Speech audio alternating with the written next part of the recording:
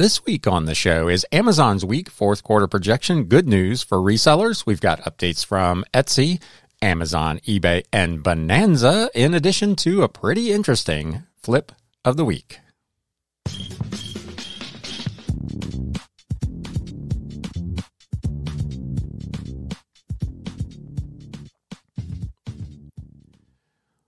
What is up, Galaxians? Welcome to another episode of the Galaxy CDs, Rocks, and Flips Reseller Talk podcast. Special welcome to all of the new subscribers over the last couple of weeks. I appreciate you joining up.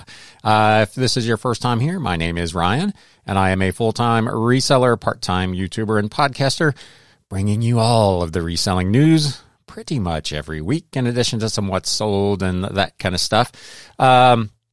Special shout-out to everyone who participated in a pretty interesting conversation around last week's episode, where I talked about whether or not bad may have been a strong word, whether some resellers who don't take it as seriously as others might be affecting all resellers' business. There was when that episode first went live, I had several subscribers who unfortunately just chose to leave the channel. You folks obviously are not hearing this episode, but you missed out on some really good conversations around that issue.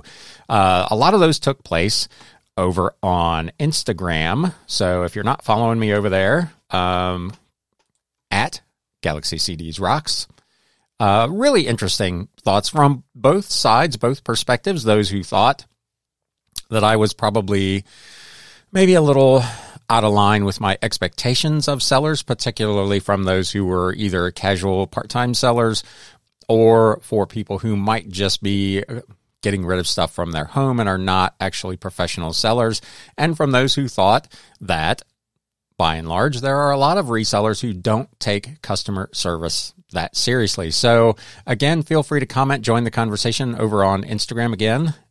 Shameless plug, at Galaxy CDs Rocks. You can find some posts about that and participate in that conversation. But it was really, in the end, it was a great conversation, and I appreciate everybody on both sides who contributed. It did kind of open my eyes maybe to some things with, particularly with casual and part-time sellers, and how the expectation of fast turnaround times on shipments and that sort of thing may not necessarily be something that someone in that position would be able to do. So again, I very much appreciate everybody participating in that. And with all that out of the way, let's get into some reselling news.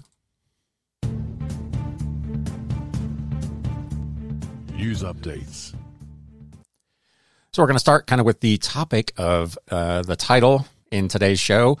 Amazon, this article is on Business Insider. Amazon just flashed the holiday warning retailers were hoping to avoid. They had their third quarter earnings call, but the big news out of that earnings call was that they're projecting a less than spectacular fourth quarter. Amazon sees a 2 to 8% growth in sales for the fourth quarter of this year, which is way below the previous 2 years. Amazon sales are slowing globally, particularly in Europe, which makes sense amid the war in Ukraine.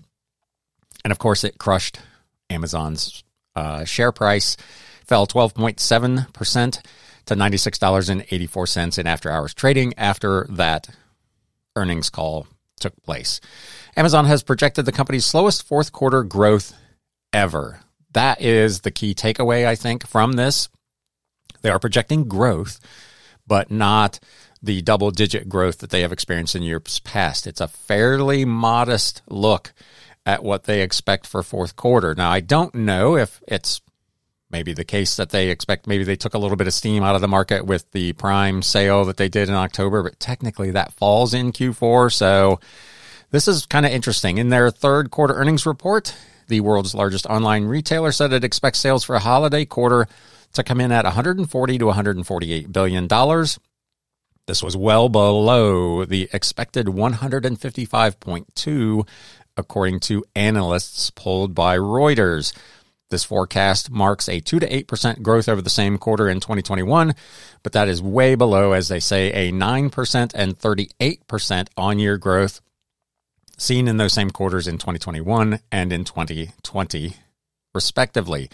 Amazon's glum forecast joins the rank of gloomy outlooks from big tech giants like Alphabet, who is Google, and Meta, who is Facebook. Why these companies change their names midstream, whatever. To weather the headwinds, Brian Olszewski, Amazon's chief financial officer, said on the reporter's call that Amazon would be taking actions to tighten our belt, including pausing hiring in certain businesses and winding down products and services. I think one of the first things that took place the day after this call, they let go about half of the staff at their AMP division. So very quickly making cuts.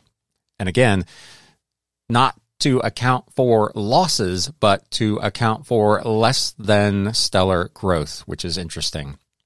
We're all seeing signs all around that, again, people's budgets are tight. Inflation is still high.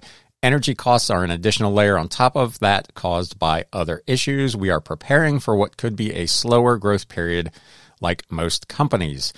They note sales are slowing in North America and internationally, and again, particularly in Europe, where the Ukraine war has driven up energy prices and inflation. According to the transcript, they say that consumers and organizations of all sizes are reevaluating their expenditures. Sales growth have already started slowing in the third quarter, and the trend is likely to persist throughout fourth quarter, which of course spans the holiday season. So Amazon preparing for less than stellar growth. What does that mean for us potentially as resellers? Now, if you're a big seller on Amazon, it could present a potential problem for you. If you're an FBA third-party seller and Amazon's overall growth is down, that could mean that your growth is down. But the contrary opinion, which is posted over on E-Commerce Bytes, and as always, I will link to all of this in the show notes in the video description below. They talk again in this article about Amazon's Q3 results were more about the uncertain fourth quarter. Net sales for the third quarter, for those of you keeping score at home, were actually up 15%. So that's all good. Throughout the quarter, worldwide stores business continued to stay highly focused on our customers and driving inputs that matter most, which helped accelerate our growth in the quarter. Amazon says we offer our widest selection ever. We've taken actions, driven strong recovery of in-stock rates. So they've tried to add to inventory. Although if you're an FBA seller, like we talked about last week, they're restricting you in some cases from sending things in. Third-party sellers and the products they offer remain an important strength of our offering for consumers, representing 58% of total paid units in Q3, the highest percentage ever. So they are continuing to become more and more reliant on people like us who are third-party sellers on that platform. So it should allow, you would think, sellers to start negotiating or dealing with Amazon maybe from a little bit of a position of strength. We've not really seen that yet, but 58% of their total paid business is from third-party sellers. So they summarize in this article 2 reactions to what happened, what was announced. The shares plummeted. Amazon returns to growth, but signals slowness ahead. As consumers look to save, this article poses the position it could benefit online sellers depending on what you are selling and your sourcing methods and profit margins. One topic left out of the discussion was COVID as we enter the winter months, which has impacted consumer behavior in the past. So that's another wild card in the thing. Nobody seems to have a good grip on what COVID and what most people seem to be projecting to be a really bad flu season, how that might impact sales. But as people are trying to stretch their holiday budgets against rising inflation, rising utility costs, and so on, resellers, people selling used but like new kind of stuff or specialty items that are a little more difficult to find, might find that their fourth quarter business is better than in years past because people will be looking to save some money. If you're watching on YouTube, let me know in the comments what you think of that take. Do you think Amazon being down potentially, or at least not being up as much as in years past, will have an adverse effect on your business and on our business as resellers? Or do you think it's actually spells an opportunity for traditional resellers to have a better than expected fourth quarter? Continuing on with Amazon, can Amazon do used goods better Then eBay. eBay CEO Jimmy Iannone told the Financial Times eBay was ceding the new and in-season market to Amazon to return to its roots in collectible and used goods. This is something they've been talking about for some time. That part of this is not really news, including used luxury brands. But just a day earlier, news broke that Amazon was getting into used luxury goods with a partnership with a reseller. What goes around comes around. The deal allows Amazon to stock goods from many of the luxury brands that eschew selling new products on Amazon directly. eBay's CEO had told the Financial Times that sellers of new and in-season goods are more likely to sell on Amazon or Walmart than on eBay, and they were pinning their hopes on a return to used items and collectibles with a focus on high-end reselling. eBay, as we've talked about on multiple occasions, they focus their attentions on categories, including things like luxury watches, handbags, sneakers, through its vertical strategy, aka focus categories, requiring authentication for certain sales in those categories. It's not that Amazon is likely to offer all of the kind of used goods that eBay does, but it looks like it could skim, potentially, some of the cream off the top of those focus categories for eBay. Now, not only must eBay deal with the prospect of having to compete with Amazon head-to-head in those categories, but the Financial Times raised another concern. Some high-end brands are looking to offer their own resale stores. We've talked about kind of traditional, particularly in fashion retailers starting their own kind of reselling outlet type stores. Now, some of these higher end parties are apparently looking to do the same thing.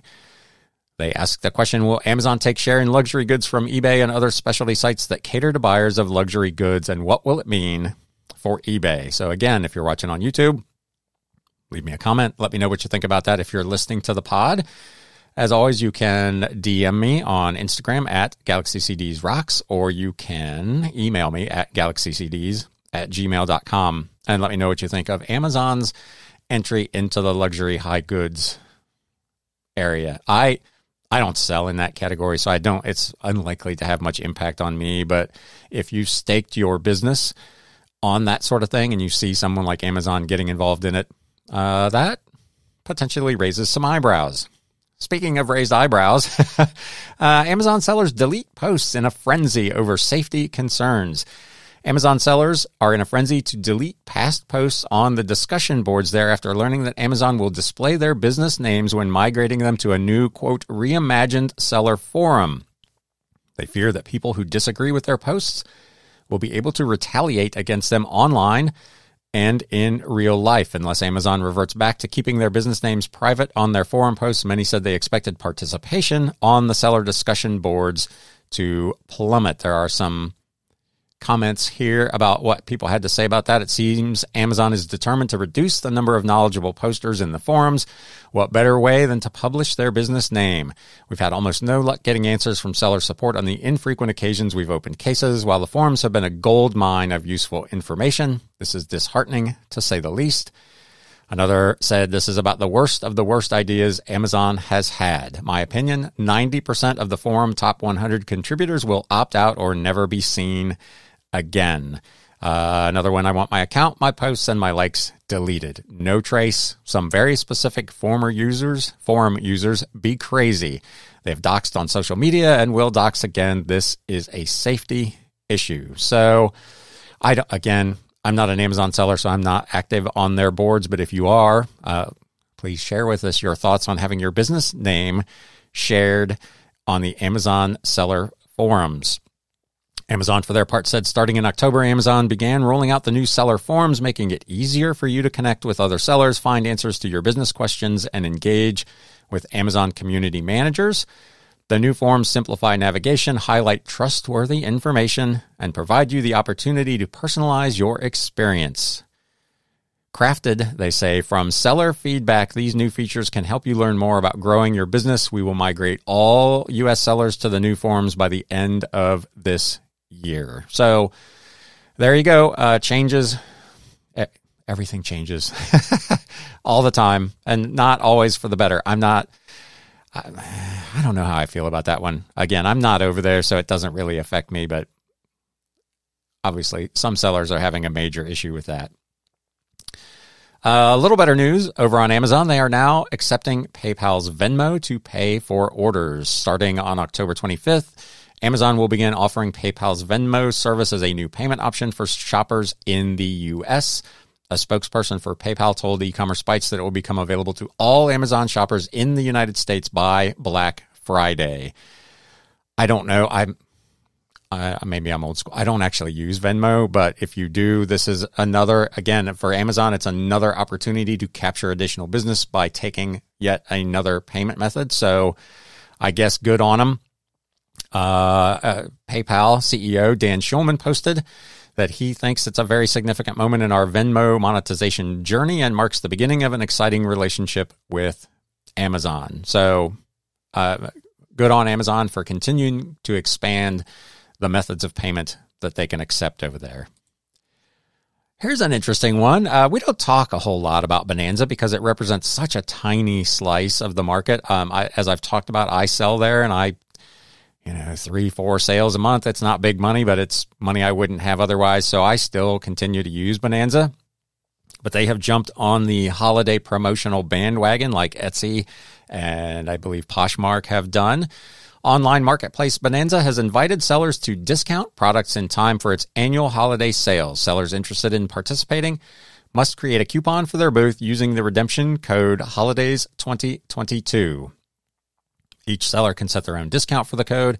However, sellers should be sure to know that coupons will stack, which could lead to a costly mistake. If you have any other coupons that are active, you may want to remove them for now so buyers don't use more than one. So that's an interesting tip. If you're a seller over on Bonanza, they stack coupons. So you could use, a 10% off thank you and a 10% holiday, and all of a sudden you're in the soup on this thing. So the sale is scheduled to run from November 9th through November 16th, which allows plenty of time for you to get items shipped and have them out in time for Christmas. Bonanza says they are going to promote this sale on social media and through email marketing, and it invited sellers to help spread the word, of course, by doing the same, suggesting a bunch of hashtags. You can read more if you're a seller on the Bonanza blog. If you're not a seller on Bonanza, I do have an affiliate link in the show notes and the video description down below. It's super easy to do. If you're on eBay, it automatically imports and syncs your listings, and it essentially works out to free money. So feel free to take a look at that. Etsy is going to continue to try to help sellers. They have a week-long, I believe, it's about a week-long Etsy.io, I guess it's called, search tips and listing critiques starting on October 31st. Hi, everyone. Mark your calendars for something exciting.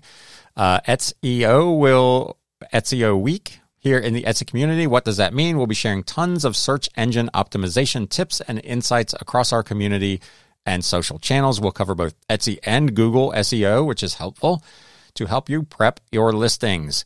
On Monday, October 31st, the forums will have a thread where you can submit your listings for a live critique. We'll be open for 24 hours, so be sure to share you want the listings critiqued by 9 a.m. on Tuesday, November 1st. At 6 p.m., they'll select 3 listings from a thread and do a live show on the Etsy Success at Etsy Success on Instagram. They will do listing critiques the following couple of days. They will have a virtual event on Thursday, November 3rd at 1:30 p.m. Eastern Time, improving the SEO of your listing pages. You can RSVP on the site. And on Friday, November 4th, they will have another virtual event on improving your listing photos. So again, props to Etsy for trying to help sellers understand SEO and how to get their listings promoted, not only on Etsy itself, but on Google, where a lot of shopping is now, in fact, taking place. With all that technology, Etsy is going to get a new chief technology officer in January. Their current one, Mike Fisher, is due to step down at the end of the year to spend more time with his family and pursue other interests. The company announced on Thursday. Replacing Fisher will be Rakana Kumar, currently their vice president of engineering, who launched the regional office down in Mexico City, growing the team to nearly 130 employees. An Etsy spokesman credited Kumar with scaling buyer growth in the announcement. Kumar was quoted, "When I joined in 2014, there were fewer than 20 million active buyers in the Etsy marketplace. Today, there are over 88 million. Supporting that growth has required us to expand our teams, scale our systems, and leverage cutting-edge machine learning to improve the user experience. I'm excited to continue on this journey as we use technology to create economic empowerment opportunities for our sellers and nurture our vibrant global community. So congratulations, and we'll see how that works out for Etsy buyers and sellers as we move forward. Some Etsy sellers are not having a real good time of it due to the outside promoted listings thing that we've talked about in the past, where Etsy, if it's an off-site ad, charges a 15% commission for a sale generated from that ad up to 30 days from when that ad was clicked. There is a seller that says, as far as I'm concerned, that's stolen wages. This Etsy seller slams the site for charging fees that completely diminish his profits. He says his account is nothing but a Etsy hate account now. He says he sells stickers, and the offsite ad fee completely wiped out his profit. He showed that he made no money from an $11.89 sticker he sold in a now viral TikTok. In the video, he shows the revenue breakdown from a recent Etsy order, revealing that he made no money due to those service fees, taxes, and the 15% fee. He shows that Etsy charged him a relisting fee, which they do if an item after the 4 months has come and gone. They charge you, again, the 20 cents, which is not like a whole bunch of money. But in this case, the seller ultimately ended up not able to make any money. So I've got items that I own for a penny, and I'm not manufacturing anything. So my cost of goods sold are way different than someone like this who is actually making a product.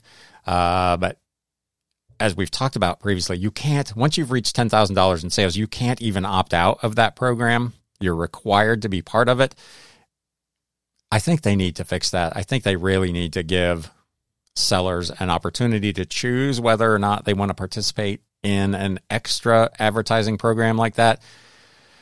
Anyway, his sticker was $11.89 minus all of these fees. He made $7.56, and that was exactly what his production and shipping costs were. He made zero profit off the sale. So if you're a maker of goods on Etsy, your cost structure is a little bit different than those of us who are reselling like old vintage books and whatnot. So this can be a problem. And again, like I said, I really, for my part, feel like Etsy ought to allow you to opt out of that program if it doesn't fit your business model.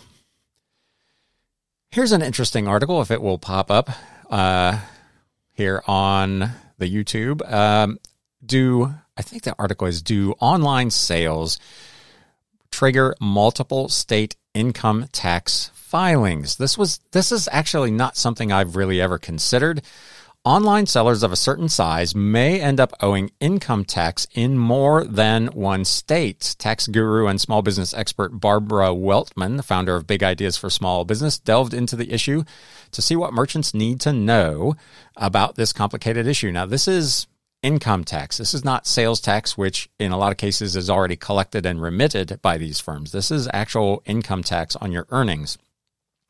By now, most remote sellers are familiar with those sales tax rules that may require collecting, remitting, and reporting sales tax on transactions that take place in states beyond their borders. But these sales tax rules all have a small seller exemption, and although they vary by location, they're pretty universal. But does this remote selling mean you may also owe state income taxes where those transactions occur, as opposed to the state in which you live in?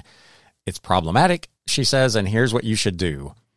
Your nexus for sales tax, the nexus is a legal term that means connection, which is what's required for a jurisdiction to tax you. If you're physically within New Jersey, for instance, and you do all your business there, then California can't arbitrarily impose its sales tax on you. But if you sell remotely to customers in California, this is a sufficient connection to subject you to California sales taxes, at least. The trend in law has been moving away from a physical presence to an economic presence, which may be established by online activities. The issue arose in connection with sales tax when the U.S. Supreme Court set a South Dakota law requiring remote sellers to register and collect sales tax there if, during the year, there were more than $100,000 in sales or more than 200 separate transactions in the state was, in fact, constitutional. There was sufficient nexus, they felt, via online sales to allow a state to collect sales tax. And now that has kind of become the norm. The big platforms, to kind of protect themselves from this issue, have essentially just started collecting the sales tax on our behalf in almost every state currently, so that you're not kind of caught having to deal with this. Your nexus, however, for state income tax might be a little different. In 1959, a federal law called the Interstate, the internet wasn't around in 1959, Ryan. The Interstate Income Tax Act limited the reach a state could have over a remote seller. That, however, as they said, was before the internet. Subsequent to the Supreme Court's decision on sales tax, the Multi-State Tax Commission revised its statement of information with respect to state income tax to equate internet transactions with a physical presence. Does this automatically mean that every business that conducts online selling is subject to state income tax where the customer is located? Probably not, is the upshot of this article. Where there is potentially a nexus, you do need to look further. There's one note: at the extent of activities, according to MTC, a business shouldn't be subject to state income tax outside its physical location. So again, if you live in New Jersey and you sell in California, unless your business meets one of the following thresholds in that other state: $50,000 in property, $50,000 in payroll, $500,000 in sales, or 5% of total property, total payroll, or total sales. So if you're doing $500,000 in business in a particular state, you are likely to be responsible for paying income tax on those transactions in that state. Again, I'm not a tax expert. I'm not here to give you tax advice. That's what this article says. I would hazard a guess that most of us are not doing anywhere near that level of business, maybe overall, let alone in any one individual state. But this is something to at least be aware of that I hadn't really given much thought previously. So again, I will link to this article. You can delve into it at your depth as you desire. And of course, it's something that you would want to discuss with your tax accountant. Last thing, eBay, speaking of podcasts, has announced a new one, the Seller Spotlight podcast. Every eBay seller has a story, and every story is a unique journey each month. Host Georgia Mampanis explores the challenges faced, the obstacles overcome, and the insights hard-won by some of their top sellers. The eBay Seller Spotlight podcast uncovers what motivates, inspires, and keeps these entrepreneurs on the path to fulfilling their dreams. They have 2 episodes out already. Pretty much anywhere you would want to go to listen to podcasts. It's a fairly short, sweet little ditty. It's like 13 to 15 minutes, so they're pretty concise, unlike the eBay for Business podcast, which is typically closer to an hour. I listened to the first 2 episodes. They're pretty interesting, so if that's something that you're interested in checking out, it is the eBay Seller Spotlight podcast. They intend to release new episodes on the 3rd Wednesday of every month. So this will only be a once a month podcast. That is going to wrap it for the reselling news. So let's do a little bit of what sold.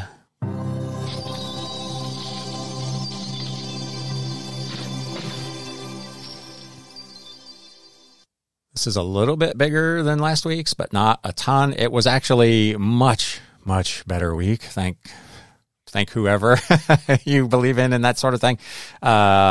Business really picked up. I know Resale Dojo had posted on his Instagram that he was trying to connect that to a couple of outstanding returns or cases that he had.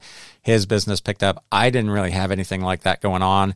And I don't know if it was Tuesday or Wednesday, my business just leapt off the charts. I did almost as much business in an overnight period from like 6 o'clock in the evening until I got up at 6 in the morning as I had done almost the entire previous weekend. And that trend continued through the recording of this episode. Business has been really good the last week or so. So here's just a few of the highlights. This item sold on eBay, the collected works of Théophile Gaucher, the Giant International series. These were published in 1928. I picked these up as part of a big lot. I've owned them for about 50 cents a piece. I've probably got man, I probably had 15 or 20 different of these collections. They're essentially large volumes of most of a particular writer's work. I had these listed for $29.99 or best offer. It's in my 30% off sale. So this went for $20.99 plus media mail shipping. The book is almost 3 pounds. It's a massive book. Again, in pretty good condition. These are interesting ones to pick up if you can get them cheaply enough. They aren't all worth this $20 to $30 price range, but a good majority of them were. This was a wild one. This is a CD out of that 8,000 CD lot, so I own it for less than 4 cents. 4 Puffs and a Piano, more hairdresser than barbershop. This was a CD from 2008. I had never heard of this group, but there were not very many of these out there, and it looked like they were commanding reasonably big money. I had mine listed for $39.99 or best offer. It is also in my 30% off sale, so it was currently $27.99.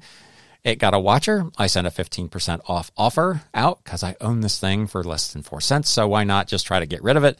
It sold for $23.79 and free shipping. I don't know how common this one is. I don't know how likely you are to find it if you're out. But if you find anything from this group, 4 Puffs and a Piano, it's definitely worth at least looking up. A cool old book from 1966, A Beaver's Story by Emile, I guess it's Lears. This was a first edition, but a 6th printing, so not an actual first printing. It was an illustrated book, hardcover with its dust jacket. If you're watching on YouTube, this is another of those examples that I talk about seemingly every week, about a book with a really rough-looking dust jacket that still commanded pretty decent money. This dust jacket has a lot of wear. The corners are ripped. There's tears all over it. This is another one I had listed for $34.99 or best offer. In my 30% off offer this month, it went for $24.49 plus media mail shipping. This was from the big 15,000 book lot, so I own it for less than a nickel. Again, old math and science textbooks for the win. Arithmetic Theory of Quadratic Forms. This was from the Karras Mathematical Monographs. These were published in the 1960s, if I'm not mistaken. This was part of a big estate buy that I did at what appeared to be the home of a former college professor. I owned these books for about $1 a piece. This sold over on Etsy for $32.99 plus customer paid shipping. So again, if you're out and about and inclined to look at books, if they have old science and math textbooks, it's probably worth taking a couple of minutes to look some of them up. They can be pretty decent. Another sale over on Etsy, The Messenger, The Life of the Prophet Muhammad from 1946. This was a first edition hardcover. Did not have its dust jacket, or it probably would have commanded quite a bit more money. Nonetheless, this sold internationally to a buyer up in Canada on Etsy for $38.99 plus customer paid shipping. And again, it's an item out of the big lot that I own for less than a nickel. This is a bit of an interesting one. And again, like I said a few minutes ago, I'm not a tax advisor. I'm not here to give you tax advice, but this one, it was treated a little bit differently than my normal sales. So this sold on Mercari. It's a Shure SM58 XLR microphone with a boom arm and a shock mount. It is essentially the equipment that I was using to record this podcast. When I bought those items originally, I expensed that as a business expense. So this technically is not in my cost of goods sold. It's not actually an item that I purchased with the idea in mind that I was going to sell it. So although I sold all of this stuff for $70, for accounting purposes, I did not record this as a sale. This is going to get recorded as a reduction in my expense for this type of equipment that I keep on my books. Again, if you do this sort of thing, you would want to talk to your tax advisor about how you treat these things. But this was an interesting sale. It paid for, after fees, a little more than half of the upgrade that I made a couple of weeks ago in this new microphone, which was the topic of last week's episode. So see how it all comes together. But this was it was a nice little flip. I was able to get out of it and recoup some money towards the new one.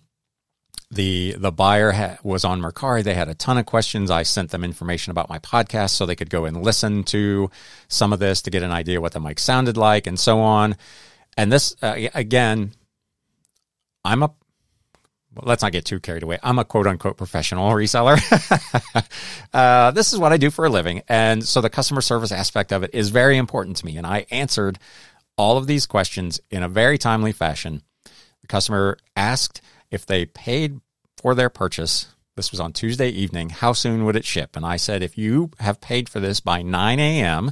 on Wednesday morning, it will ship Wednesday morning. They paid for it almost immediately.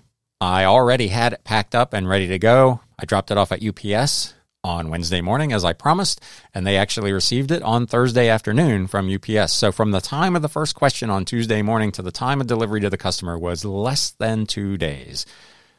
Again, not to beat a dead horse, that to me should have been a good customer experience, and the customer left feedback in accordance with that. Great communication, fast shipping, item exactly as described, was from my end and from the buyer's end, about as close to a perfect transaction as you could get.